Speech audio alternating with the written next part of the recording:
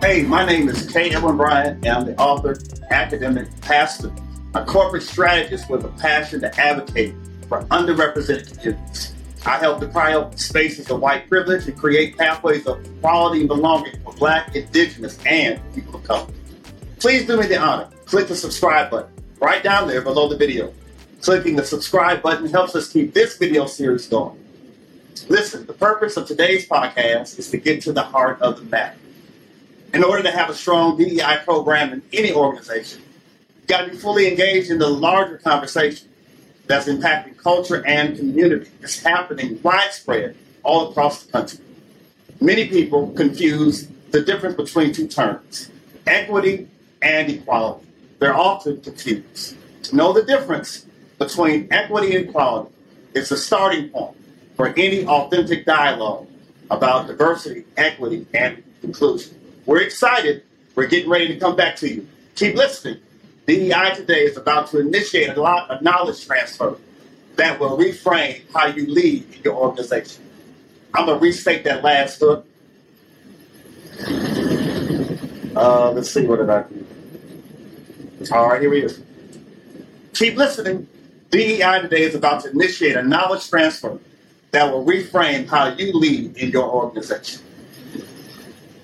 Well, today, my friends, I am honored to have with us as a guest a good friend, a mentor, Dr. Larry D. George. My God, it's such a pleasure to have you. He's the president, CEO of George Educational Consulting Services, professor of biblical literature and languages, author, publisher, entrepreneur. Listen, this guy can do anything. He's also a diversity, equity, and inclusion professional, not to mention an engineer. Welcome, Dr. George. I call you Larry. Thank you so much for being on our show today. That's fine. I love my first name. And it's a privilege being on your show. And I'm a super fan of yours. And I'm looking forward to all the bright and challenging things that you can engage moving forward. Because I know you're going to make a difference.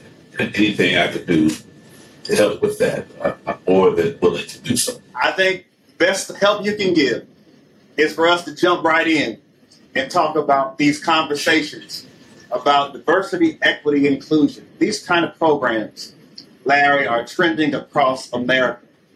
I really believe that any discussion on diversity, equity, and inclusion, these kind of programs, whether in companies or organizations, they're important. But I have to admit to you that unless we have the critical dialogue about the wider understanding of diversity in our culture, we've got to grapple with those wider implications. There's much to be said, yes, about employee resource groups and various ways of enhancing the workplace. But I don't think that's possible until we deal with the larger problem. So let's take the risk today. Let's expose the dynamics that perhaps are working against meaningful DEI initiatives.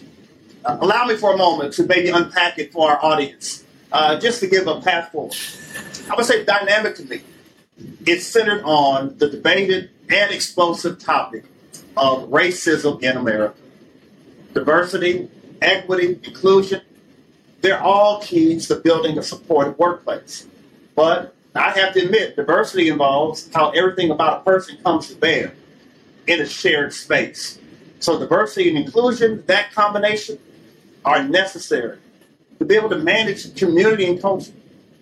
However, I'm curious, Dr. George. Larry, I'm curious. You helped to build out a DEI platform within a community that I think that wasn't as charged racially as we're dealing with now. I could be wrong, but I think you're responsible for building out a DEI program at Bluffton University in Ohio. And if I'm correct, that happened before Michael Brown, Trayvon Martin. Was there anything else happening at that time that would have led to how you built that out? So tell me, share with us, help the audience understand, what does DEI look like in a higher ed environment? And more importantly, what did you do to build it out? That's a wonderful question. I was hired at Bluffton University with a dual position. On the one hand, I was hired as a professor, associate professor of biblical literature and language. Okay. And on the other hand, I was also hired as the engaging diversity director. And so my job, and it was a Pathways grant that brought me in. And so my job was to help the community of Bluffton, mostly on campus, but pretty much the community was made up of people from, the community was made up of people that worked at Bluffton. So it was for the community and also for the school. Now, being that I was a part of Bluffton University faculty, I was, if you will, I was welcomed in one of the most strange ways ever possible. It was the first time that I actually walked out of an interview with tears in my eyes. They asked me, they told me that there was no room for me in the biblical studies department. And so I actually had the job. They actually gave me the job and told me to attend a welcoming session at Bluffton University with my wife. And I felt something strange, so I told her not to come. I went, and when I met with the religious studies faculty, they actually told me that there was no room for me. I never heard that expression ever.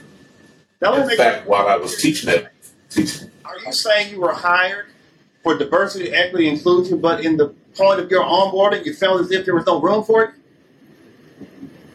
Yeah, within the religious studies faculty, which I was teaching biblical studies. And they said that if I teach any class within Bible, that I would be stepping on one of my colleagues' toes, which I thought was kind of strange. But I worked through that with the school, and they brought me on, but I was never invited to the religious studies faculty meeting. In fact, I stood up in a meeting, the larger faculty meeting, and told the whole community that I was being discriminated against by the religious studies faculty because they never invited me to the meetings of which I should have been a part. They made it sound like it was because I was not Mennonite, but in fact it was because I was black. Now my job at Bluffton was to make sure that I kept on the front burner all issues dealing with people of color. I was the only African American faculty there, and was one other faculty staff person who was over at the Black Cultural Center. The Cultural Center, which turned out to be just black, because some schools tend to think that cultural centers are only for blacks and not for everyone. And so she and I were the only two there, and it was like a battle. So my job was like, for example, we had forums every week, sometimes two. And at the end of the forum, my job was to raise questions from that community, from minorities, from the margins, to make people aware that there are other issues that were not discussed in the presentation. And I was pretty much welcome with that. But the tough part about it was getting faculty and staff and students to engage in cultures other than their own. In fact, when I went to Bluffton, you're going to find this amusing.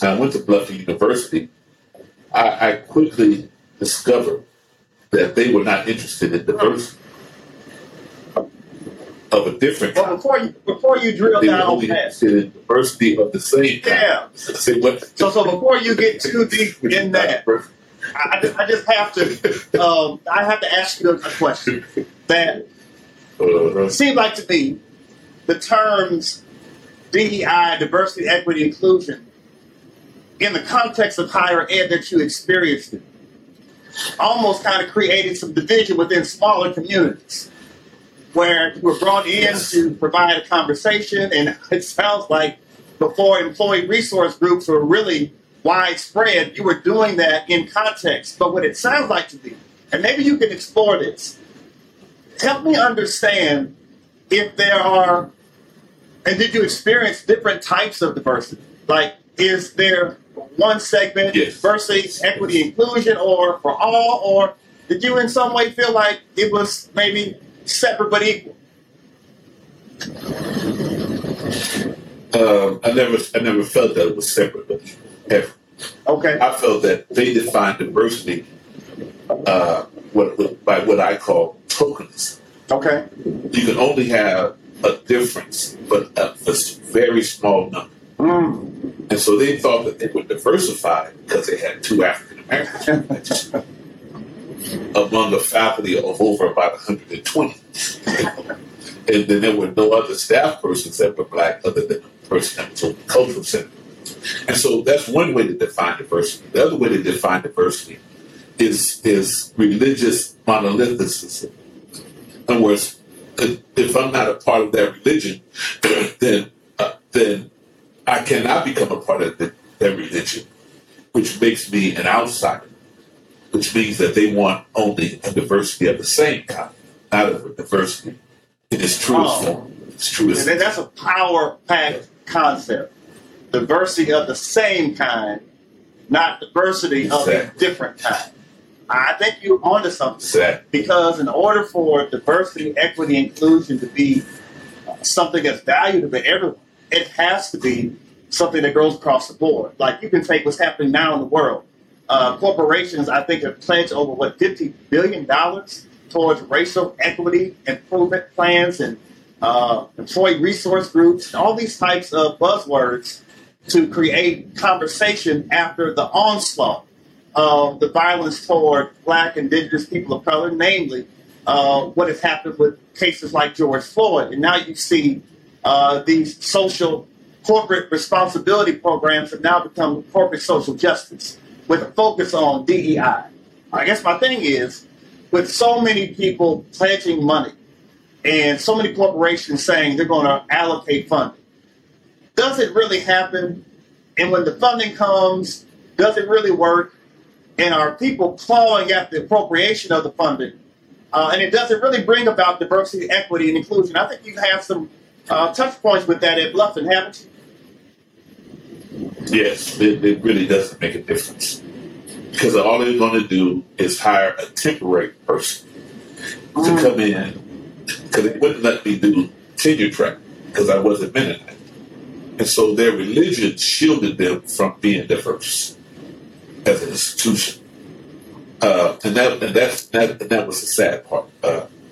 Another sad part of trying to establish this notion of diversity was that we would have speakers come in, and they would love to bring. I brought Cornel West in. I brought in George Cummings. I brought in J.R. Smith. But they were willing to do that because it was temporary. It was called temporary diversity. And they would feel guilty for an hour, and they would go back to business as usual. So that makes me wonder. And so, I'm sorry. Go ahead.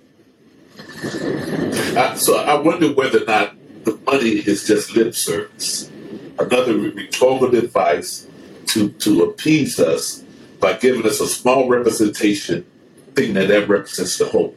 And it doesn't. Yeah, because it makes me think that if I'm assuming that there was some type of grant, expecting some type of funding was supporting that work. It was a Lilly my grant. Lord, Yes. it's a Lilly grant. Then I'm imagining that there's some type of outcomes, right, that they were expecting at the time. They had to expect something to fund it. And I guess that's what I'm wondering.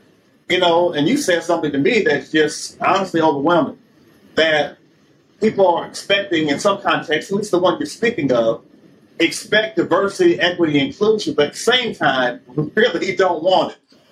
They're facilitating a program. The initiative is on the branding documents. There's continuity throughout the messaging of the university, higher ed, that's in the corporate context. But when people really drill down, I think you get to the heart of the matter.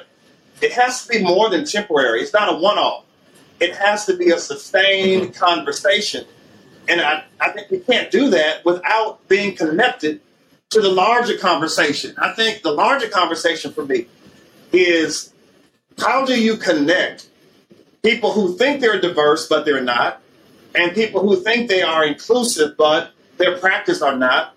What can you do to help them see the lived experience of others? I think that's the issue, that unless people get outside their own circles, and unless, whether it be a corporate environment, whether it be an organization, could be a church, it could be a nonprofit, it really doesn't matter. If you don't have context of how other people live, gather, and belong, I think it could be detrimental to a so-called viewpoint of what diversity or even inclusion is. What do you think about that? Well, there are two things I want to raise. One way we did it was we had a committee that we formed. It was called the Damascus Program. Okay.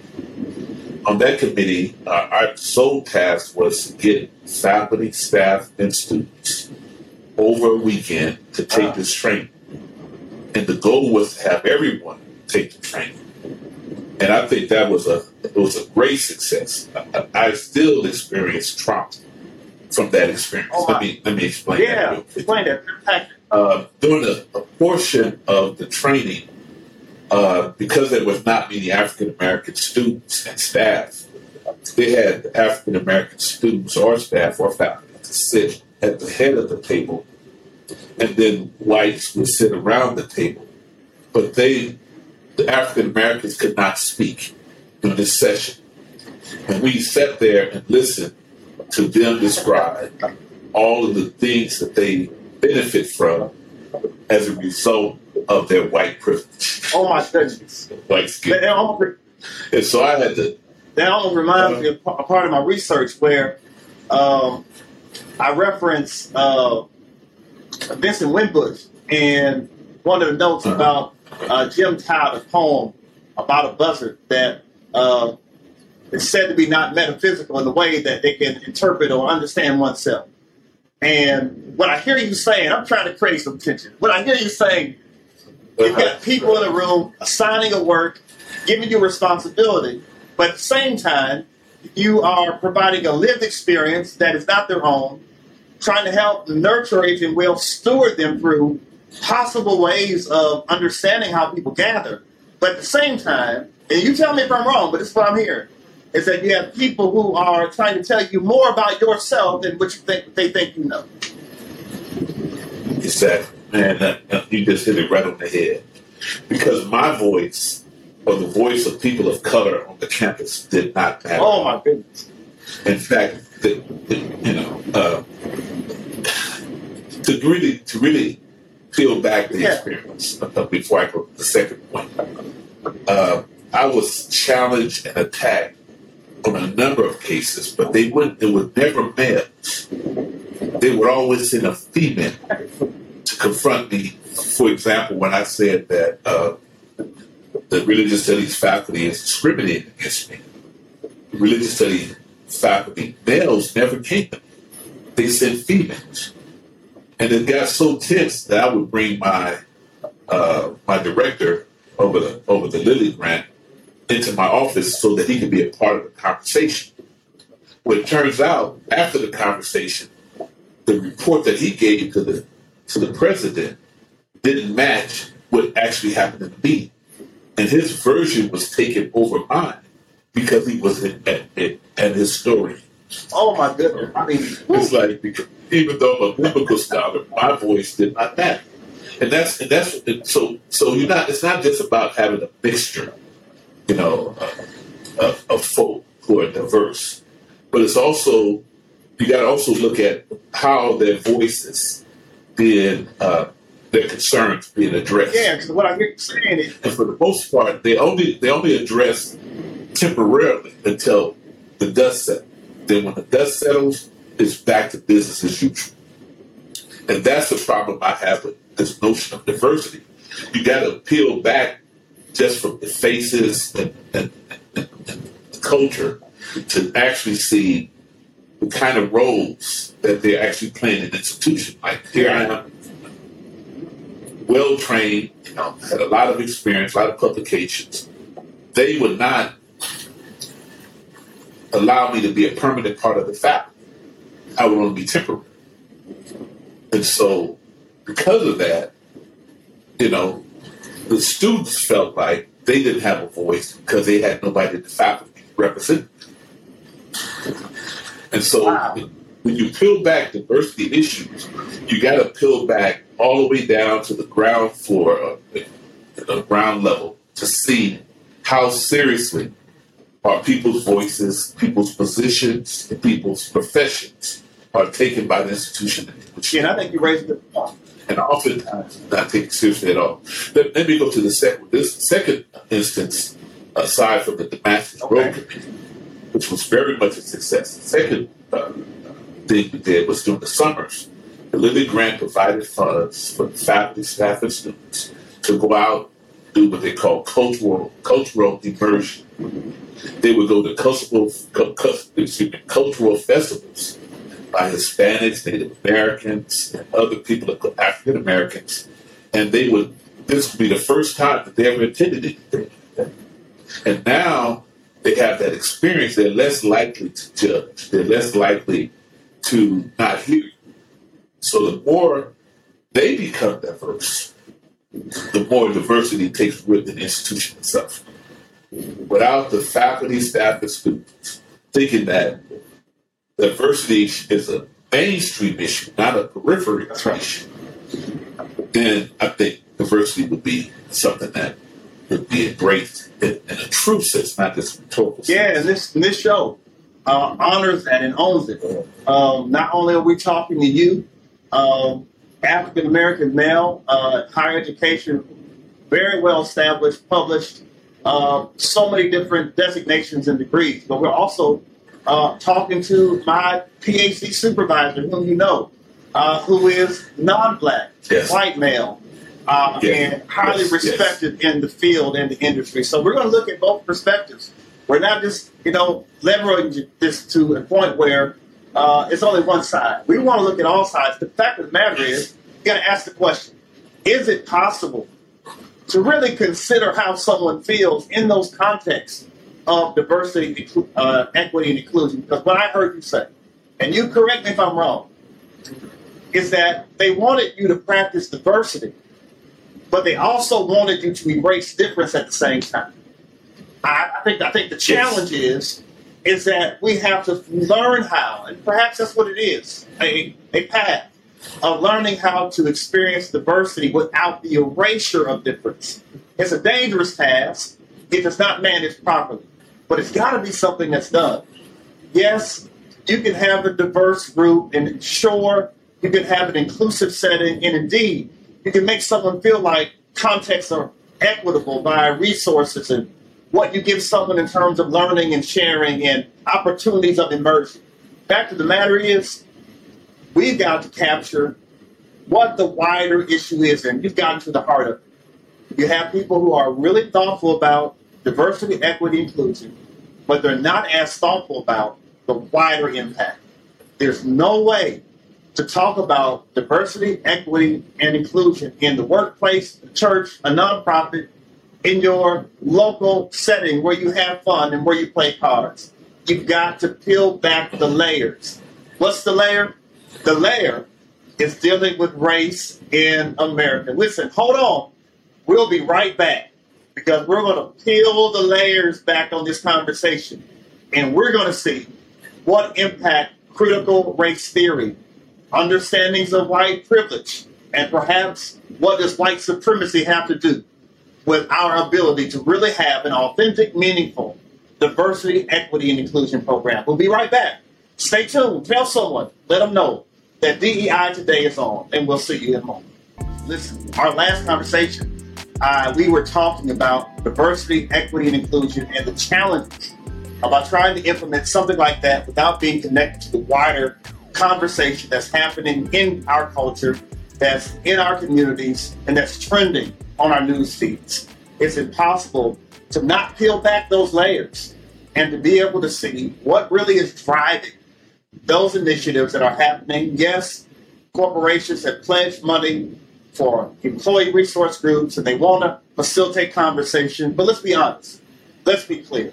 Unless we really talk about what's behind the curtain, it's hard to really have an authentic dialogue about what it takes for employee resource groups, DEI initiatives to really have meetings. Listen, today, right now, the continuation of this moment, we're talking about, don't get mad, critical race theory, white privilege, white supremacy, and conversations that I think are critical, just as critical as DEI, but just as explosive. So let me set it up, and then I'll let Dr. George bring his expertise to this. In my view, critical race theory cannot be discussed without looping in the concepts of white privilege and white supremacy. In any case, let's light the fuse, right? If we're here, let's do it. And implode the misunderstandings and the misinformation. But let's be clear. Critical race theory is an attempt to rearrange historical facts as they should be to avoid the imposition of shame and guilt on a new generation of Americans, and particularly white Americans. Permit me to also level set a critique on black communities. Take pride in your own history, your culture. Don't let someone else in an employee resource group or something similar share your ancestral or genealogical traditions that shape who you are yourself. Do that for yourself. Don't let someone else do that. I think those where the misunderstandings come. That's where the misinformation lies. In order to get really at a true, authentic DEI program, we've got to peel back the issue of what it means to deal with critical race theory and those conversations in our community. So let's just get into it. Dr. George, I'm going to let you just have that. Help me understand the difficulties of the critical race concept. Help me understand from your view whether they are different from mine or not. Help me understand. How is it possible to have a conversation about critical race theory without equally talking about white privilege or even white supremacy? What's your viewpoint on it? Well, that's a wonderful question. I've been waiting for somebody to ask me that question since we've been having this debate. Derek Bell, who's the, I call it the father of critical race theory. Brilliant mind. Right. His first book that I read was entitled Faces at the Bottom of the Well. In there, he discusses and defines the notion that our society is indelibly, permanently infected with this notion of race, and it could never be eradicated. Never be eradicated. And so, for the work that you're doing, here's one incentive. If you can't eradicate racism, eventually things are going to come to a head. And not just during the death of a person of color. It's going to also come to a head simply because you cannot keep a people down for so long and keep treating them as second-class citizens when they're full Americans. And so you cannot have discussion of critical race theory without having the discussion of white supremacy. I like the term white supremacy because it's not as slippery as racism. Many folk have found ways to understand that. What do you mean by that? I'm sorry. What do you mean it's not as slippery as racism? Unpack that for us. Well, the very people that created this notion of race and racism are the strongest deniers of it. And every time it comes up, they find a way to deconstruct it based upon the information that we give them, people of color give them. So they use our own definitions back at us. And so because it's been around since biblical times, but more specifically here in America, it was present in 1619. And so this concept of racism, white folk have found a way to deconstruct that term so that it has absolutely no meaning. It's like saying to a person, I love you, but you said it 1,000 times, and so now it's lost its meaning. It has leaks everywhere, leaks in every direction. And that's what racism. White supremacy is kind of hard to muddy that up. It means whites feel that they are superior to blacks or other people of color. But it doesn't just mean that they're superior. It means that the people of color or blacks are inferior. And so as long as the dominant mainstream class is in power, they're okay with that because that way they're in power, therefore they have no equals, which you referred to earlier. But I think that ultimately critical race theory, which is not really something that's taught in public schools, It's taught in law schools. It's an elective within law school. And so, what Bell did, from a legal sense, to use critical race theory to look at laws and determine how they were either just or unjust or biased towards people of color. Okay? And so, the fear is that one day the minority is going to become the majority. And the majority now feels that when the minority becomes the majority, they're going to do them the same way that they were treated. But I would beg to differ because our hearts are not like that. We're not vengeful people. In fact, African Americans, for the most part, are very peaceful people. But they have been castigated and criminalized from birth. And so that's why you see the kind of actions to these biased links of police officers treating them the way they treat them, because automatically they become judge and jury because they are automatically criminals. And this applies not only to those who are on the streets, but it also applies to those who are in the academy. No matter how many degrees you have, you're still black.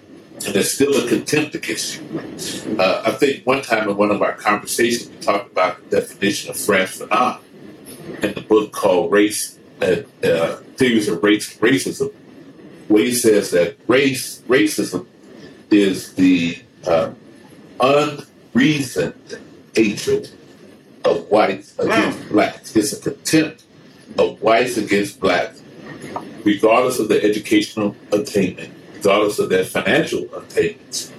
There's still this unreasoned hatred. In other words, they hate people of color or blacks and don't even know why.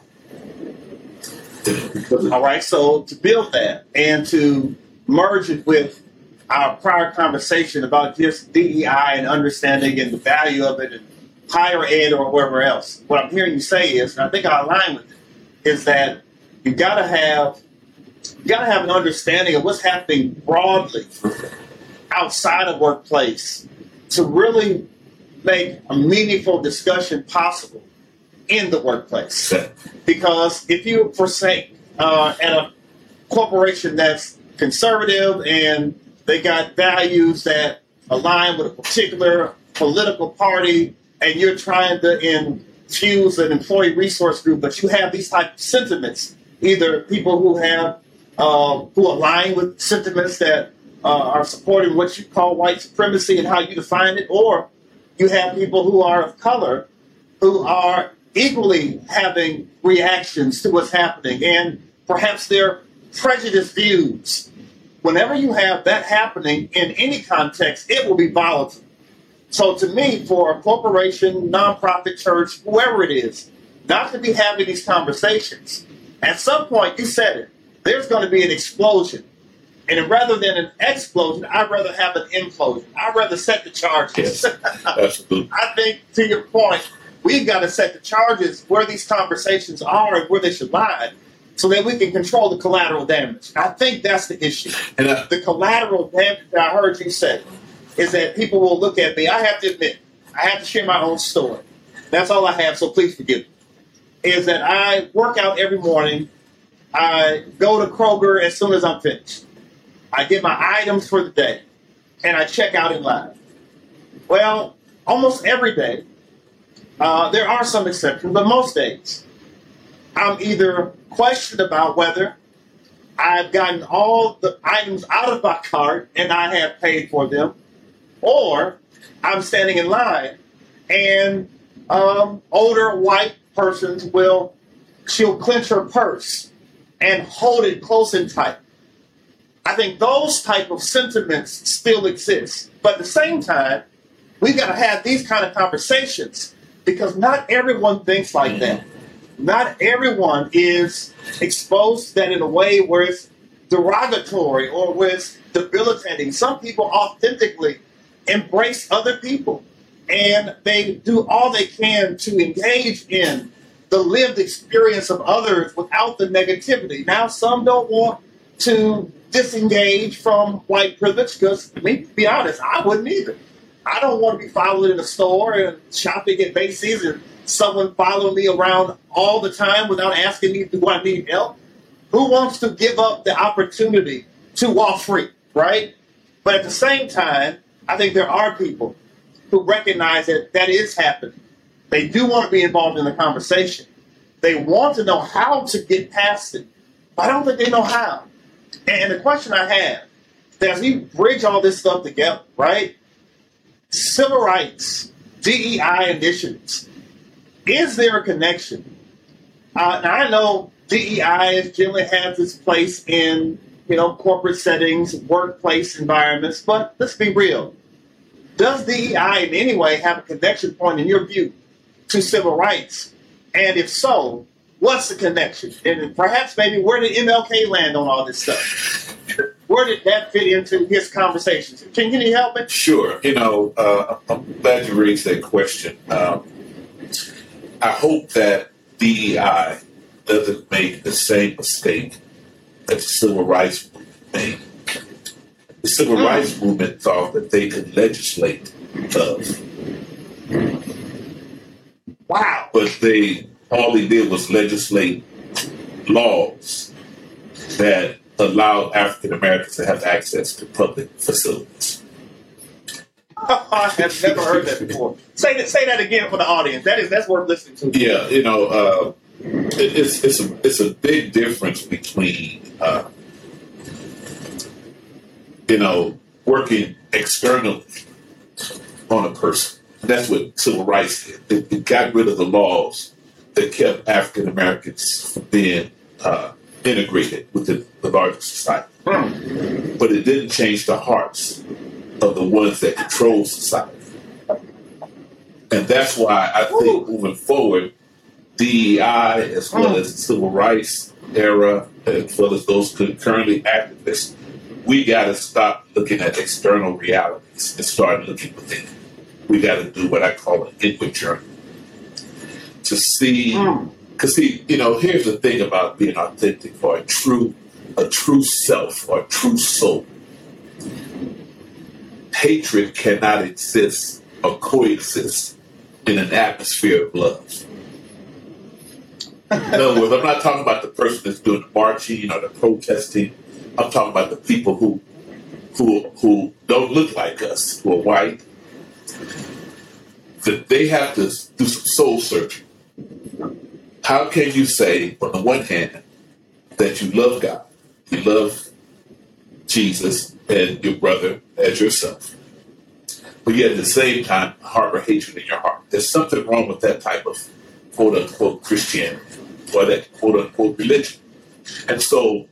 Well, it sounds compartmentalized. Like it's possible for one to be Christian, but at the same time have competing views that we would see that allow them to be adversarial, for lack of a better term. And that just doesn't make sense. And that's what's wrong. See, we use the word Christian, but just like we talked earlier about, the slipperiness of racism, Christianity and Christians have taken on that same character.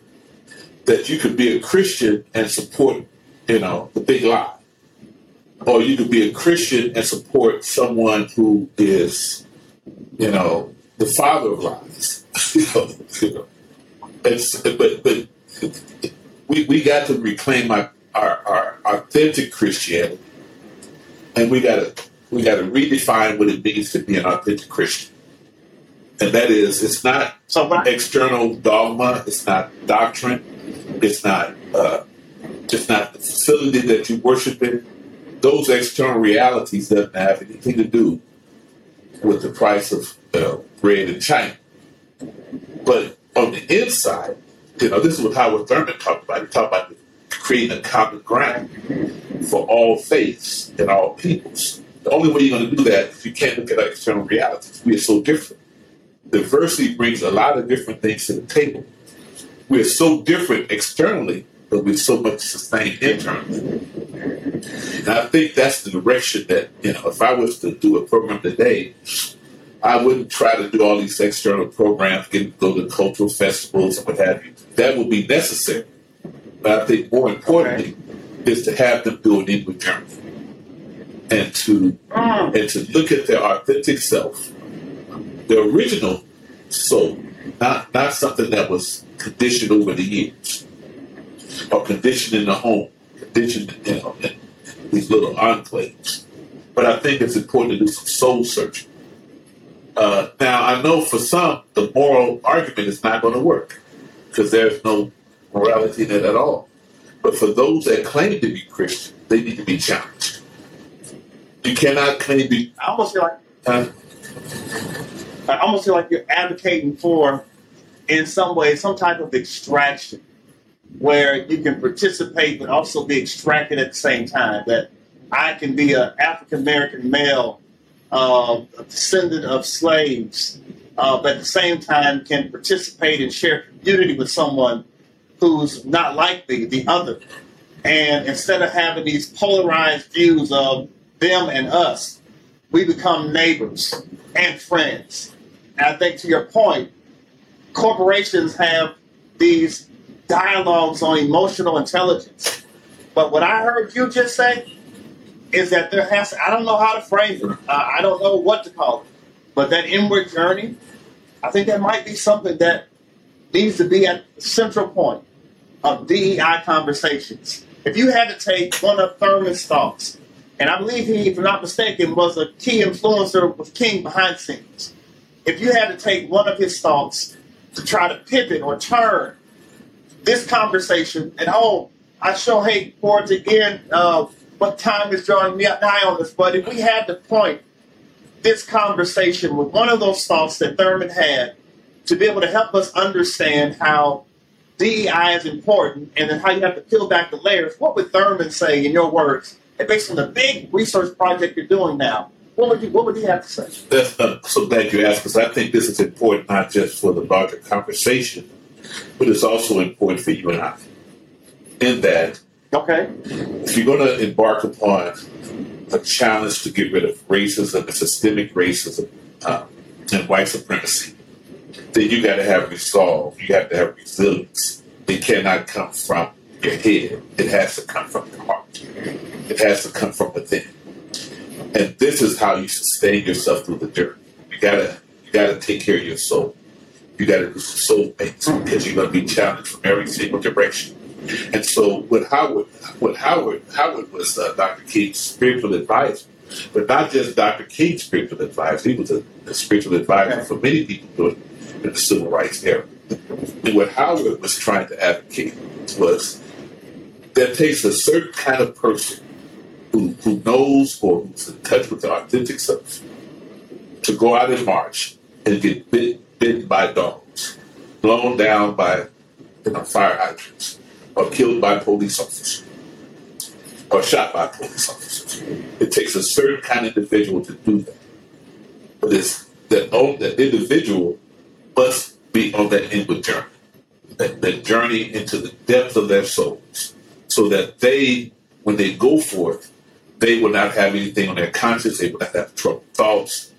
They will be simply trying to engage a community that they want to be a part of, that they are a part of. See, blacks have never had a problem becoming a part of mainstream. It's always been mainstream having a problem becoming a part of the African American soul and community. What a powerful expression. Listen, I tell you, these conversations have been powerful. We've learned today, without question, that DEI conversations, diversity, equity, inclusion, are not a one-off, not a one and done. It's an ongoing task. And your comment about not legislating love, oh my Lord, it's so powerful. I hope on one hand that our talk today has caused some discomfort.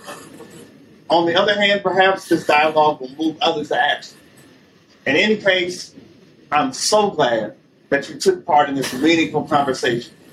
So many controversial issues. Yes, the dialogue was explosive, but I really believe there's a knowledge transfer that will allow you to lead with excellence and integrity.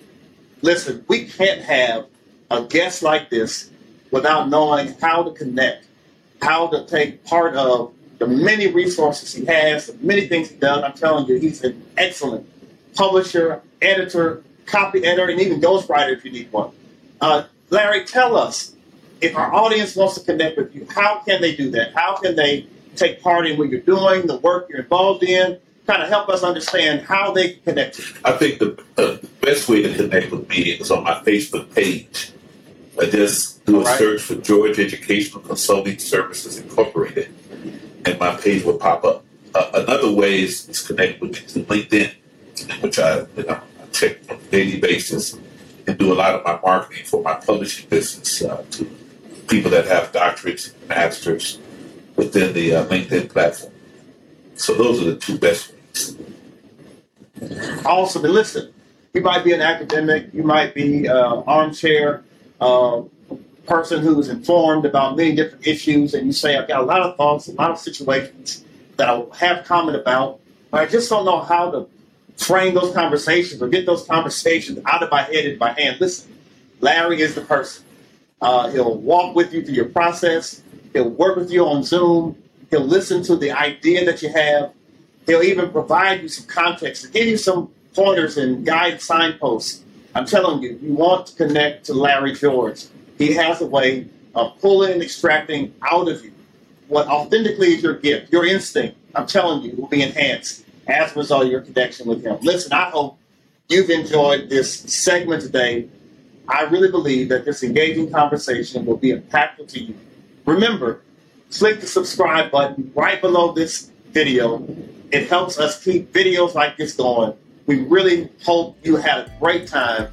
We look forward to continued conversations. And Larry, you have to come back. Will you come back to share with us? Absolutely. I think we just scratched. There it is. We'll talk to you soon. Thank you so much. Thank you for having me. This has been another episode of DEI Today. We'll see you soon.